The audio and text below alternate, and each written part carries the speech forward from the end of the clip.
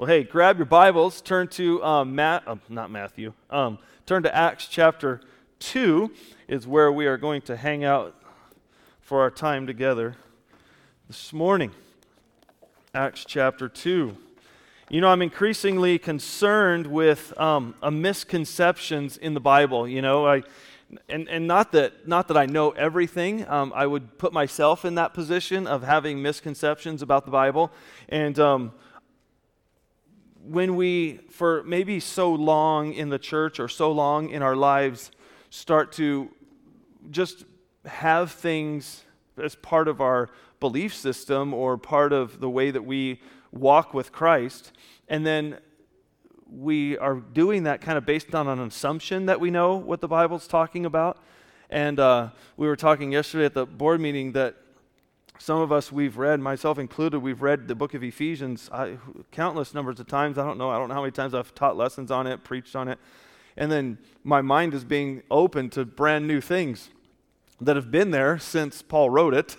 And even in this chapter that we're going to look at today, this is one of the most, I believe, misunderstood passages of the Bible and misapplied passages of the Bible that we have. And so many times we read this and then we put on our American glasses, we put on our Western thinking caps, and we forget that the Christianity, if you believe this or not, I mean, some of you won't believe this when I tell you, but Christianity is an Eastern religion.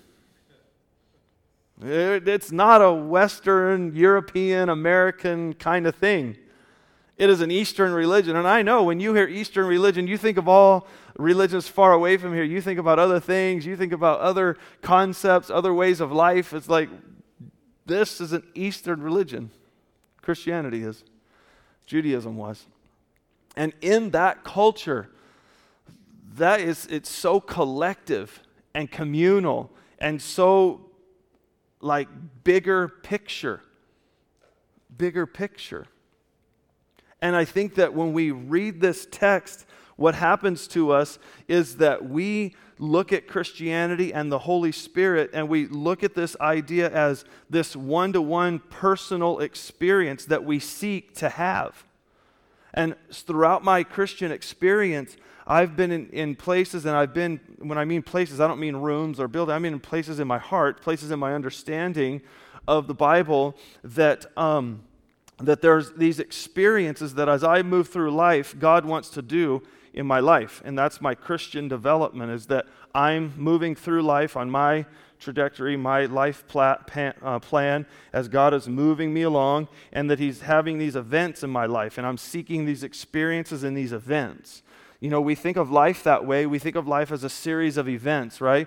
We're born, then we go to school, then perhaps we graduate high school, maybe go on to college, and we get married, we have kids. We do these things. There's these events in our life, and our life seems to be these collection of events and experiences and kind of goals that we set. America, we're very goal-oriented, and that's a good thing for so many ways, right? It's very amazing. America is very goal-oriented, very achievement-oriented. We get things done. We work hard. We achieve things. We move forward. That's wonderful. That's amazing. We don't want to get rid of that. I'm not saying get rid of that. Keep that, okay? But we also have to open up our mind to kind of other things when we look at the Scriptures. So with this in mind, this misconception that the day of Pentecost in the Bible, when the Holy Spirit came to the church, we think of this so many times as an experience that we try to make up, or we try to somehow have God do in our life. And we say things like, I was filled with the Spirit a week after I got saved, or when I got saved, or we look for these experiences and we think that, well, it's this experience that we have where I got filled with the Holy Spirit and now, I live happily ever after.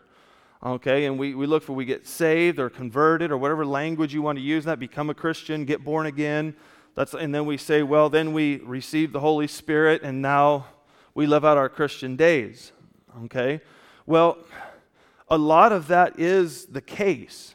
Okay, a lot of that is appropriate, but we can't limit it to that. And those experiences that we have of when God's Spirit fills us began with this kind of event, this one-time event. There's a very unique thing that took place on this day that we're going to look at that didn't happen again, and it's not about the individual. Now, there are individual aspects of our salvation, right? We come to know God personally. He washes our sins. He fills us with himself. He does all that. A lot of that is very personal between you and God. But there's this whole other aspect to our Christianity. It's not an either-or thing. I'm not saying it's either individual between you and God or collective. I'm saying it's both. And we in America have got to open up our minds a little bit more to the collective. We're doing pretty good, I think, with the individual stuff, calling people to faith in Jesus, calling people to receive the Holy Spirit, calling people to be baptized, calling people into service and using their gifts. Wonderful, wonderful, wonderful stuff. We want to keep doing that. Hallelujah for that. But there's a whole other thing going on that I think sometimes we miss out on, and that causes us to misunderstand and misapply scriptures such as this. And then what happens is we start feeling as Christians as second-rate citizens, that we read passages like this and we go, well, I've never experienced that. I've never been able to do that. God's never done that in our church. God's never done that in my life. And we feel like, oh, well, they must have been better than me, and they must be, more spiritual than me. And I guess I'm just kind of on the outside of looking in at this experience. And we start to kind of lose focus of what exactly God did at this point in church history. And until we understand this in church history, we won't quite know how we're supposed to behave as a church or a Christian, right? Because we fail to understand the birth of the church. And that's what this passage really is. It's the birth of what we call the ecclesia, the church of God. And I want to talk to you today about this one thought, though we can talk about many things. Is this a collective provision in a world seeking personal experience? That's Acts chapter 2. Collective provision. So something that God did at a moment in time in history where he provided something to the whole, and it's there, and it's in that way, and in many ways, the pouring out of the Holy Spirit into the church was a one-time historical event. And I know that pushes against a lot of people's theology. They're like, time out. Time out. Am I not supposed to seek the infilling of the Holy Spirit? Yes, you are. But why can you do that? Because there was a moment in time when he actually poured his Spirit out, and what did he do? He poured it out into the church. And he birthed the church in that way. Whoa. Let's go ahead and read this passage so that we can get our bearings before I really start to bring this to a point where we can start applying it to the way we're thinking. Acts chapter 2, verses 1 through 13, Luke writes this. When the day of Pentecost had arrived, they were all together in one place, and suddenly there came from heaven a sound like a mighty rushing wind, and it filled the entire house where they were sitting. And divided tongues of fire appeared to them and rested on each one of them. And they were filled with the Holy Spirit and began to speak in other tongues as the Spirit gave them utterance. Now there were dwelling in Jerusalem Jews, devout men from every nation under heaven. And at this sound, the multitude came together, and they were bewildered because each one was hearing them speak in his own language. And they were amazed and astonished, saying, Are all these who are speaking Galileans? And how is it that we hear each one of us in his own native language? Parthians and Medes and Elamites and the residents of Mesopotamia and Judea, Cappadocia, Pontus, and Asia, Phrygia, if I said that right, Pamphylia, Egypt, and other parts of Libya, belonging to Cyrene and visitors from Rome, both Jews and proselytes, Cretians and Arabians. We hear them telling in our own tongues the mighty works of God. And all were amazed and perplexed, saying to one another, what does this mean? But others mocked and said, they're filled with new wine. You're just drunk. You're just drunk. See, and we read this passage, and typically what happens is we gravitate to a few things and ignore a few other things. We gravitate, as we typically do with the New Testament, we gravitate to the signs and forget about the substance. We gravitate to the sign and neglect the substance. In other words, I know I've heard so many people preach on this and teach on this and talk about this. They think, sound like a mighty rushing wind. Oh, how amazing might that, God, do that here. Oh, what would it be like if we were all sitting here in church and we heard this sound like a mighty rushing wind? You might think you're in Victorville. Or Kansas. Ooh, Kansas and the wind. Good grief. But you might, it's like, wow, what would happen if God did that? And then, the tongues of fire. You mean flames actually came down and resided over each one of their heads? Oh, that God would do that. We would really know if Jesus had shown up, if at each one of you, maybe that's why I'm bald, because when I received the Holy Spirit, fire, poof, it's gone. Some of you bald out there, you're just more spiritual. Amen? Hallelujah. Hallelujah, all you baldies. All right?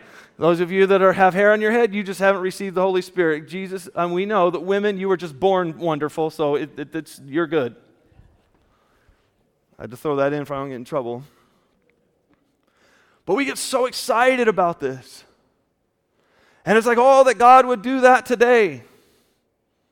Oh, He is. Oh, He's doing that. He's doing this passage all over the place. All over the world. See, in this point, He had to do it in one little place, in one room. Oh, but right now He's doing it everywhere.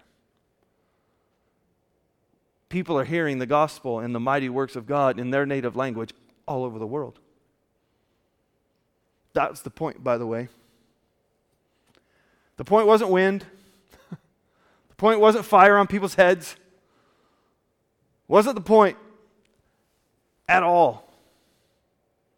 And when we think about this and we think, when I receive the Holy Spirit, it's going to be like that. Oh, it's going to be this amazing, euphoric kind of experience. And the Holy Spirit's going to come in and I'm going to speak in tongues and I'm going to do all this thing. And it's going to be like this mighty rushing wind flowing through my heart. And I'm going to have this ability to proclaim. And it's just going to be wonderful. It's going to be ecstatic. It's going to be... And you run around your Christian life seeking that experience. And until you experience that, you think you're not filled with the Holy Spirit. And until you experience some sort of miraculous, stirred up, congealed kind of thing, well, I guess the Holy Spirit's not here because it's not. Fire and wind and...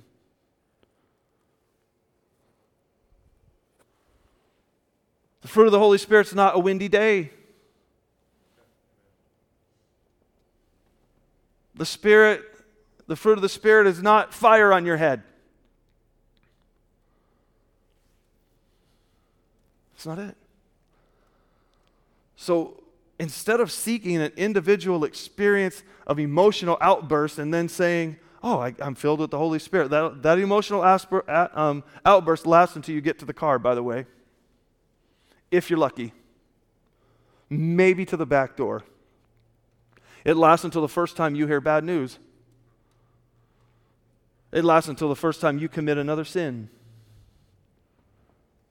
It lasts until the first time your spouse does something that hurts your feelings. You see, this was a time when Jesus had said, sit and wait, because what I've been promising you is going to be given, and you're going to be my witnesses all over the world.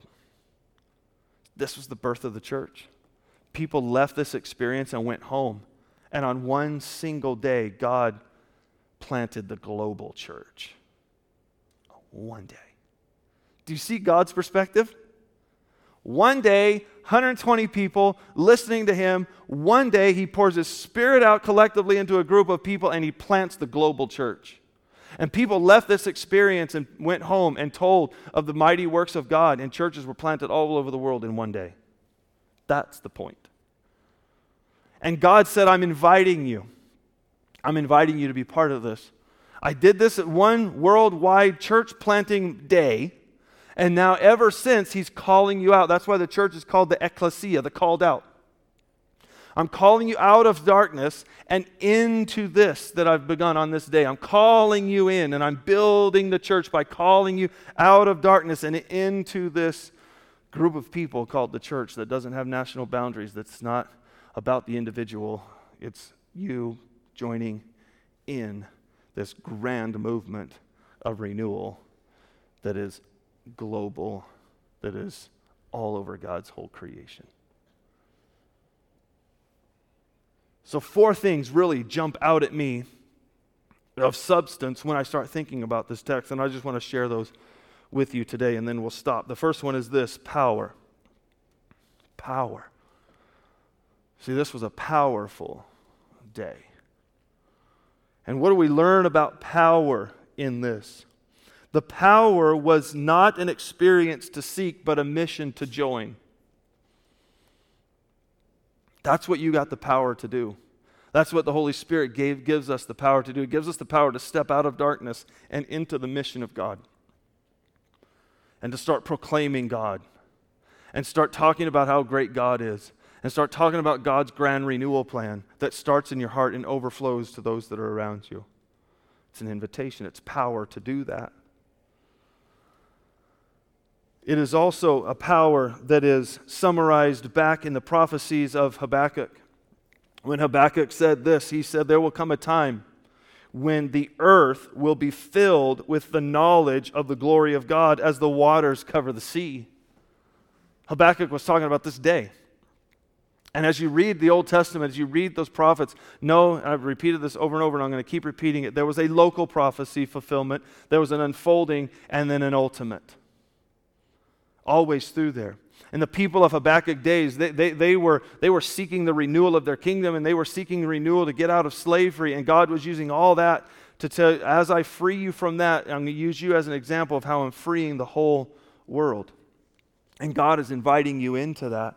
And God is saying to you, come be a part of this, because there will come a day, ultimately, when the whole earth is filled with my glory, and I want you to be a part of that. God is welcoming you, saying, come on, I'm doing this grand renewal project, and I want you to be with me. Come on, this is going to be great. This is going to be outstanding. As I do this, I really want you to be a part. And you're thinking, but I am broken. I know. I'm going to give you the power. Come on, you're going to be a part of this. You know, what if? Those of us that are baseball fans, what if the Dodgers came to town and said, we want you to play for us, come on. And I'd be like, I'm 48 years old, broken down, can't do it. Never probably could do it in the first place. And they're like, no, we're good, we got you. We've got this, I almost said special juice. Yeah, we've been there in baseball, I haven't done that, but it's like, no, we've got this like power that we can give you, that even though you're old and broken down, we can get you, and you're going to be an all-star. You're going to be part of this deal. We're going to win this year because the Astros have got caught cheating, so we're going to win now. And so come be a part of the deal. Come be a part of the deal. What if you started realizing that all that you think negatively about yourself, God's going, I got a plan for that. And I want you to be a part of what I'm doing. I love you so much, and I think that you're so amazing, and I created you to do all sorts of wonderful things. But stop thinking about those wonderful things and wonderful gifts, about you going and achieving your plans for yourself. That's not it. Turn around, come back to me, get involved in my project. I want you to be with me. It's the grand creator doing the grand renewal, and he's reaching out to all sorts of people, and he's saying, come be a part of this because I love you so much, I don't want you to miss it. How's that for a summary of Christianity? How's that so much more significant than, well, God's mean, he's got these high standards, you suck, so he died for you, and then he's just going to fix you, and you get to go to heaven. No, God's saying, look at this wonderful stuff that I created, and it's good, but it's broken. And so are you. You're good, but you're broken. So let me fix you, bring you out of darkness, put you in this big group called the church, and together we're going to renew everything. I don't want you to miss that. I don't want you to be on the outside of that. It's called the kingdom of God. I don't want you to live in outer darkness forever. I don't want you to be separated from me. I don't want you to be away from all the love and the renewal and the beauty and the passion. I don't want you to be in outer darkness, and we call that hell. We call that Hades. We call that the city dump, is what Jesus called it. Jesus said, I don't want you to be out there in the city dump. I want you to be in here with me, so come on. But I have this temptation. I know. And Jesus said, I know. I lived your life for 35 years, and I was tempted in every way you were. That's a hard deal. But let me tell you what. I've overcome the world. Let's go. Come with me. Let's go. Let's fix this. Let's fix this. So there's power in this. All throughout the book of Acts. And I'm not going to read them. I'm just going to make notion of them. That in Acts chapter 4, Acts chapter 6, Acts chapter 7, Acts chapter 9, Acts chapter 13 are times when there was this refilling of the Holy Spirit, this reviving of us. And that what takes place, that is this one historical moment when God poured out His Spirit into the church. And now ever since then, He's been doing this thing. When you look at that word fill in so many places is be filled continually. Like God's like pouring, I'm not stopping. I'm not pouring. You better get another cup or it's going all over the table. I'm not stopping. And that's what God is saying, that He poured out His Spirit in Acts chapter 2 in this place in history 50 days after the resurrection of Jesus. And He said, I'm not stopping. I'm going to continue to pour out my Spirit, and I'm asking all you to jump in, and I'm going to keep pouring and keep pouring and keep pouring so I fix everything. And He said, I want you to be a part of that. He's asking you to come on. He's asking you to stop thinking your small, little, individualistic life of having my own life plan and my own set of goals and my own thing, and stop asking God to bless you and help you achieve the American dream. He said, I'm not trying to do that. I don't care about that. And that's why so many people say Christianity didn't work for me. What do you mean it didn't work for you? Yeah, I didn't get the better job. I didn't get the hot girl. I didn't get. Right, because you missed the whole point. Because you thought that Christianity was about you and you by yourself. And that's never been the point. And it's not that Christianity doesn't work, it's that you didn't understand it and you didn't jump in. So power. The second word that I think about is purity. Purity. As Jesus says to us over and over again, and inviting us to come in, and His grace is being sufficient for us. He's saying, I'm going to do some work in you as you join, that I'm creating this pure group of people. So we've got some work, and Jesus like, but Jesus, I get that. Let me clean you up. Should I clean up first? No, you won't be able to do that. Shall I just stay dirty in? No, that's not going to work either. This idea of purity. When the Holy Spirit came, we had this partner that the rest of the New Testament starts talking about this language of walking with the Spirit. So you have this language of being filled, but then this language of walking with the Spirit. I want to draw your attention to a passage in Galatians. First, look at verse 16 that says this, but I say walk by the Spirit, and you will not gratify the desires of the flesh. Notice how that is. It walk with the Spirit and you will not stop gratifying the flesh and then jump into the Spirit. That's backwards, but that's what you and I think. I got to stop doing all the bad stuff and then jump in. You're not going to do it. You're not going to stop doing all the bad stuff. You're just going to continue on and on and on and on and on. Because the idea isn't stop doing the bad stuff. The idea is start doing the good stuff. And as you start doing the good stuff, as you start walking with the Holy Spirit, the other stuff starts to fall back away. It's like eat so many vegetables that you couldn't possibly put one more bite in your mouth, and therefore the donut's not fitting. I can't. It's like I can't possibly eat anymore. And Susan discovered this, I keep calling it broccoli because it's green, and she keeps telling me it's not broccoli. Cauliflower, but it's green. I understand that. It's this green cauliflower stuff that looks like a little forest of trees all around it. I don't even know what it is. You have to ask her later. It's just, it's amazing kind of cauliflower stuff. What is it? Thank you, says the grocer. That's what it is. Isn't it? Have you tried it? Come on, man. You just help me out. Oh, Jesus, help us. But that's the idea of walk with God, walk with the Spirit. You won't gratify your flesh. And listen to me. Your flesh isn't going anywhere till the day your body goes in the dirt. And I know all of us in the room, every last one of us, have all sorts of, as the Grinch would say, naughty, not niceness going on in us. Naughty, not niceness. We're tempted to do all sorts of horrible things. Aren't you glad that whatever flies through your brain isn't broadcast out for everybody to see? Oh, ooh. You wouldn't like me. Everything that flies through it broadcast. No way. None of us. Because our flesh is broken and our flesh wants to do all sorts of things. It's got cravings and appetites and all sorts of things that, nope.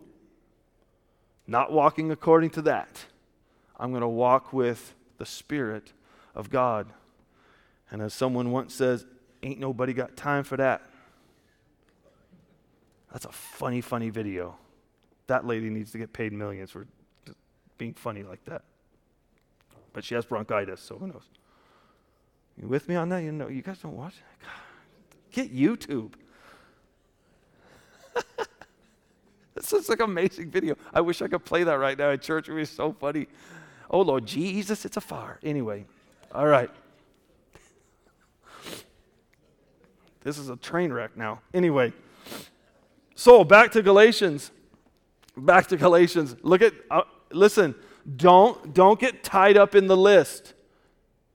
We always get tied up in the list, and then we just crush ourselves with guilt.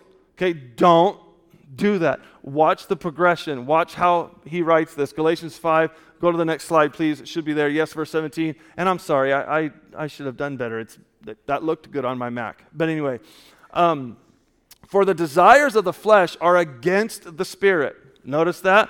My desires that come naturally to me, they're pushing, they're against God. They don't want God.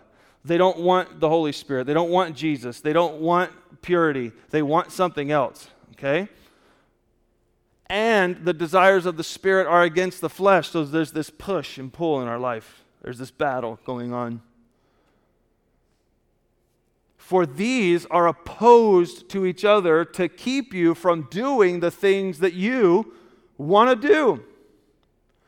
But if you are led by the Spirit, you are no longer under law. And he's talking about the law of sin and death. Like you can't help but sinning. He's not talking about law of Moses. He's talking about law of sin and death, that you can't help it, that you're going to sin and you're going to die. That's it, period. He said, but if you are led by the Spirit, you are not under law. Now the works of the flesh are evident. Sexual immorality, impurity, sensuality, idolatry, sorcery, enmity, strife, jealousy, fits of anger, rivalries. Oh, Lord, that's the one that sticks out in my head the most today. Rivalries. Oh, hello. What? Okay, dissensions, divisions. Look at these. Envy, drunkenness, orgies, and things like these. Things like these. So there's more. And none of them are singled out. And we're guilty of all of them. You're in there somewhere. I'm in there somewhere. Verse 22. But the fruit of the Spirit is love. Notice fruit is singular. It's not these are the fruits of the Spirit. It is the fruit of the Spirit. It's one. It's all together. Okay? It's all one package. But the Spirit, the fruit of the Spirit is love, joy, peace, patience, kindness, goodness, faithfulness, gentleness, self-control. Against such thing there's no law or no boundaries. There's no boundaries to that. You just love everybody at all times. You just have joy all the time, peace all the time, patience all the time. There's no boundary. There's no, well, I can love that person, be patient with that person, but not that person. It's everybody. Verse 24, and those who belong to Christ Jesus have crucified the flesh with its passions and desires. Ooh. We've said, I'm not going to live according to what comes naturally to me. I'm going to follow the Holy Spirit. There's this battle going on. I'm following you, Jesus, because I'm a disaster. If we live by the Spirit, let us also walk by the Spirit. Let us not become conceited, provoking one another, envying one another. Isn't that amazing? Isn't that amazing? So much to preach about that, but I want you to just get this. I don't want you to, again, I'm so tempted to focus on the list because there's things in there that I go, man, I really struggle there. Man, and I'm tempted to take that which I struggle with and go, boy, that makes me so bad. Boy, that makes me so horrible. And then I'm focused on me being horrible and I'm not focused on God being great. So I don't want you to focus on that. I want you to focus on the availability of the Spirit is available to you. That you, each and every one of you, can be empowered by the Holy Spirit and purified by the Holy Spirit and walking with the Holy Spirit. Each and every one of you, God's inviting us in. He's already provided the Spirit for us. So there's this purity. And by the way, the flame on the head, that's symbolic of purity. So let's get on this ability, this idea of I want God to purify my life. I'm not going to make excuses. I'm not going to hold things back. I'm not going to try to fix myself. I'm going to rely on the purity of the Holy Spirit can bring in my life. I'm not looking at a fire on someone's head. Stop looking at the sign and go to the substance. The In-N-Out burger is better than the sign. Don't just stop at the sign. It's worthless. The third word is the word harvest. Harvest. See, this is where this whole thing Pentecost comes in. Because when we look at verse 1 and we say the day of Pentecost, when the Holy Spirit came, they didn't know anything about that. Like, Pentecost. This is when they celebrate the harvest. Yay, we're finally done working. Whew, that was hot out there. Whew, that was a lot of work. Day of Pentecost, we could chill. Harvest day of Pentecost. But it was the first fruits after the wheat harvest when they were given to God. Therefore, it was called the day of first fruits all throughout the Old Testament. That's why God chose this day, because it was the beginning of the harvest of souls that Jesus often talked about. It's what we've been invited into, that we've been invited into this harvest of souls. That's why Jesus says, look at the fields, they're white for harvest, but the workers are few. Pray that the Lord would send workers into the harvest. And workers are few, aren't they? And there's so many souls out there ready to be invited in, but so few will join the work. So few. A fourth and final word is unity. It is a unifying vision. 1 Corinthians chapter 12, verse 13 says, for by one Spirit you are all baptized into one body. See, do you get the collective? You understand that when you become a Christian, you're baptized, you're being submerged into the Spirit, one body of Christ. There's only one. Whether Jews or Greeks, whether slave or free, we were all made to drink of one Spirit. One. I was so sad the other day when I read this article about a church issue topic thing, and then I was wondering, I never heard of who the author was, so I went on and I looked at some reviews of that article and some information, tried to find out who this author was, and I found this one Christian writer complaining. He said, well, the problem with so-and-so is he's not a Christian, he's a Catholic. And I went, just that language is so ignorant. He's not a Christian, he's a Catholic. Well, what is a Catholic, anywho? Roman Catholicism is a major branch of the Christian church. What you meant to say, dingbat, was he wasn't a Protestant, he was a Roman Catholic. And so before you criticize someone, have the language correct, because you don't even know why you're criticizing this guy. And it's that's so divisive. And I know many people that are part of a Protestant church come out of the Roman Catholicism, and I know in that branch, those brothers and sisters of ours in the Protestant, in the Catholic faith, I know we look across the aisle at our loved ones over there and we go, man, you've kind of taken some things and elevated them up here. We don't think you should do that. I know. And they would look back at us and, man, you guys threw out 1,500 years worth of church history and just started everything all over. You threw the baby out with the bathwater. Well, yeah, okay, maybe so. And man, you guys meditated, and that's weird. That's Eastern. Well, Christianity was an Eastern religion, and meditation on the scriptures is commanded by Jesus, so Protestant, get on board. Do you see what I'm saying? And then our Orthodox brothers and sisters sit over on the side going, you both are nuts. We must start thinking globally, collectively. Because guess what? I love you. I'm your pastor. I lead this church. I'm responsible for what takes place here. And we got some things going on that aren't the best. And I'm with you. And I'm leading you. And I look in the mirror and go, maybe my Catholic brothers and sisters have got something to say to me over here. There's some things that we got to work on in our church. Maybe my Orthodox friends have got something to say that we need to apply to our church. Maybe there's some things that we need to outgrow and grow up a bit. So before I start pointing fingers at other branches of our family, let me look in the mirror. Let me read my Bible and understand that collectively we've got a lot of holes in our big boat called the church. And our Roman Catholic friends and our Orthodox friends and we Protestants, we got to help each other out. We got to help each other out to see what really is taking place in the scriptures and give us a full view of what is there. And we need this better sense of unity.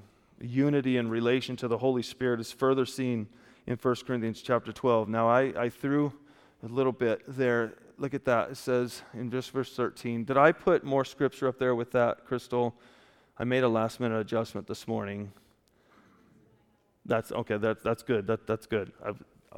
In my brain, I was like, do I do this and do that? I settled there, so that's where we'll leave it.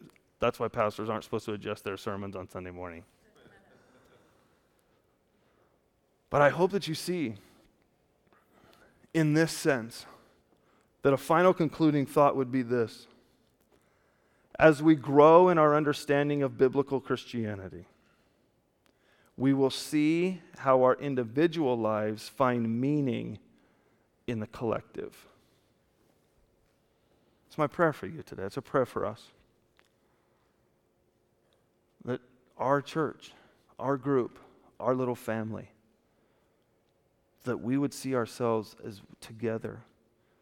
Judy made a beautiful comment today in the kitchen before church. She said, boy, I just feel more together with our leadership team. Well, yeah, because we spent 4 hours praying with one another. Isn't that beautiful and amazing? Isn't that fun? We went around, sat around the same lunch table together. We looked into the scriptures together. We prayed some more together. And I pray we start thinking that our church, God has called us, we're called the retreat church. Because what is a retreat but a time to slow down and to get alone, to get some space, to get some quiet, to sit with one another, to get into the Word, to express ourselves in prayer to God, and take a big collective breath. Because I think our world needs a big collective breath. You ever been told when you're getting out of control, one of your friends, hey, take a deep breath for a second? You see, I'm wondering if our church should be that. I'm wondering if it should be that for you. That when we come together in our small groups and collectively in a worship service, that it would be this, let's all just take a breath for a second. And I pray that during worship and during time of communion and that the Holy Spirit is filling you as we teach His Word. But please don't get lost. And I know that, and I hope this morning you don't leave here thinking the pastor doesn't care about the individual, he only cares about the group. No, I care about both. My mind, as I think about the church, I'm constantly thinking about the individuals and the collective. the individuals and the collective. We have to continue that. We're pretty good in America about thinking about the individual. Let's keep doing that. Let's not throw that out, but let's add the collective, should we? Let's pray. Father, we thank you today for your word. And Lord, we know that in your word there was this historical event, this one-time, very amazing, very powerful, very purifying beginning of a harvest that was to unify all people. But Lord, we kind of miss that aspect of this text so often because we get overwhelmed by the signs that were present. And we start thinking that we need to seek some kind of experience. And Father, you do give us experiences. You do. This was a one-time historical experience for them. And Father, each one that is here today that is following you, they had an experience of conversion in their life. So you do enjoy these individual experiences. They are good. And Father, you're going to do those and keep doing those in our lives. And then you invite people in, and we see over and over again in the New Testament you filling people with your Spirit. And we're told the Lord to act as though we're receiving that continually. And so if this is new to people, then I'm inviting them, Father, to pray a simple prayer, inviting you to fill them with yourself, because that's what you've been doing collectively all since this day in Acts chapter 2. You've been filling your Spirit. Jesus, you said that your Spirit had been with them, had been upon them, but soon he would be in us. And so, Father, now we're invited into that experience. When we're invited into this collective movement that you fill the individual and bring them in, we're all baptized into one Spirit, into one body.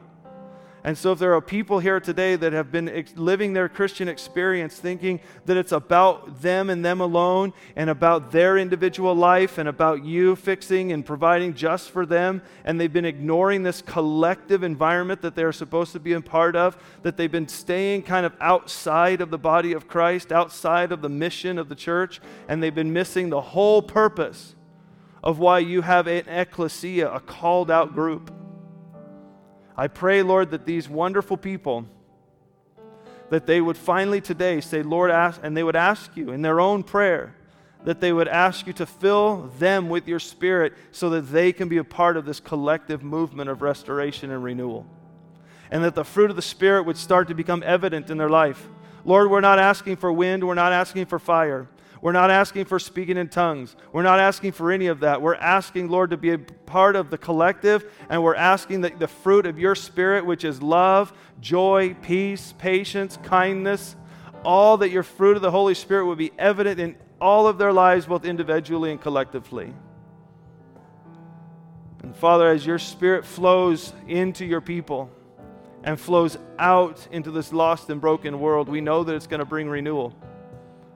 Because that's what it does. Your Holy Spirit is constantly producing fruit all over the world. And so, Father, we're asking that you allow us to be a part of that. We don't want to be a local church that's just isolated off and by itself doing its own thing. But we want to be part of the collective community here in Yucaipa, part of the global church of the Nazarene, and part of the global church universal. We want to link arms with our Roman Catholic friends and our Orthodox friends because there's really only one church, the Church of Jesus Christ. That's it. So, Father, today, as your people receive communion and they reflect upon the cross, may they understand that that too was a major historical event that changed the trajectory of human history. And we're being invited to be a part of that. Father, as we receive communion today, I pray that you would fill each person with your Spirit, and you would fill our church family with your Spirit, and that you would send us from this place to go and bear fruit. We love you. In Jesus' name, amen. Let's receive communion this morning and reflect upon the cross of Christ. Amen.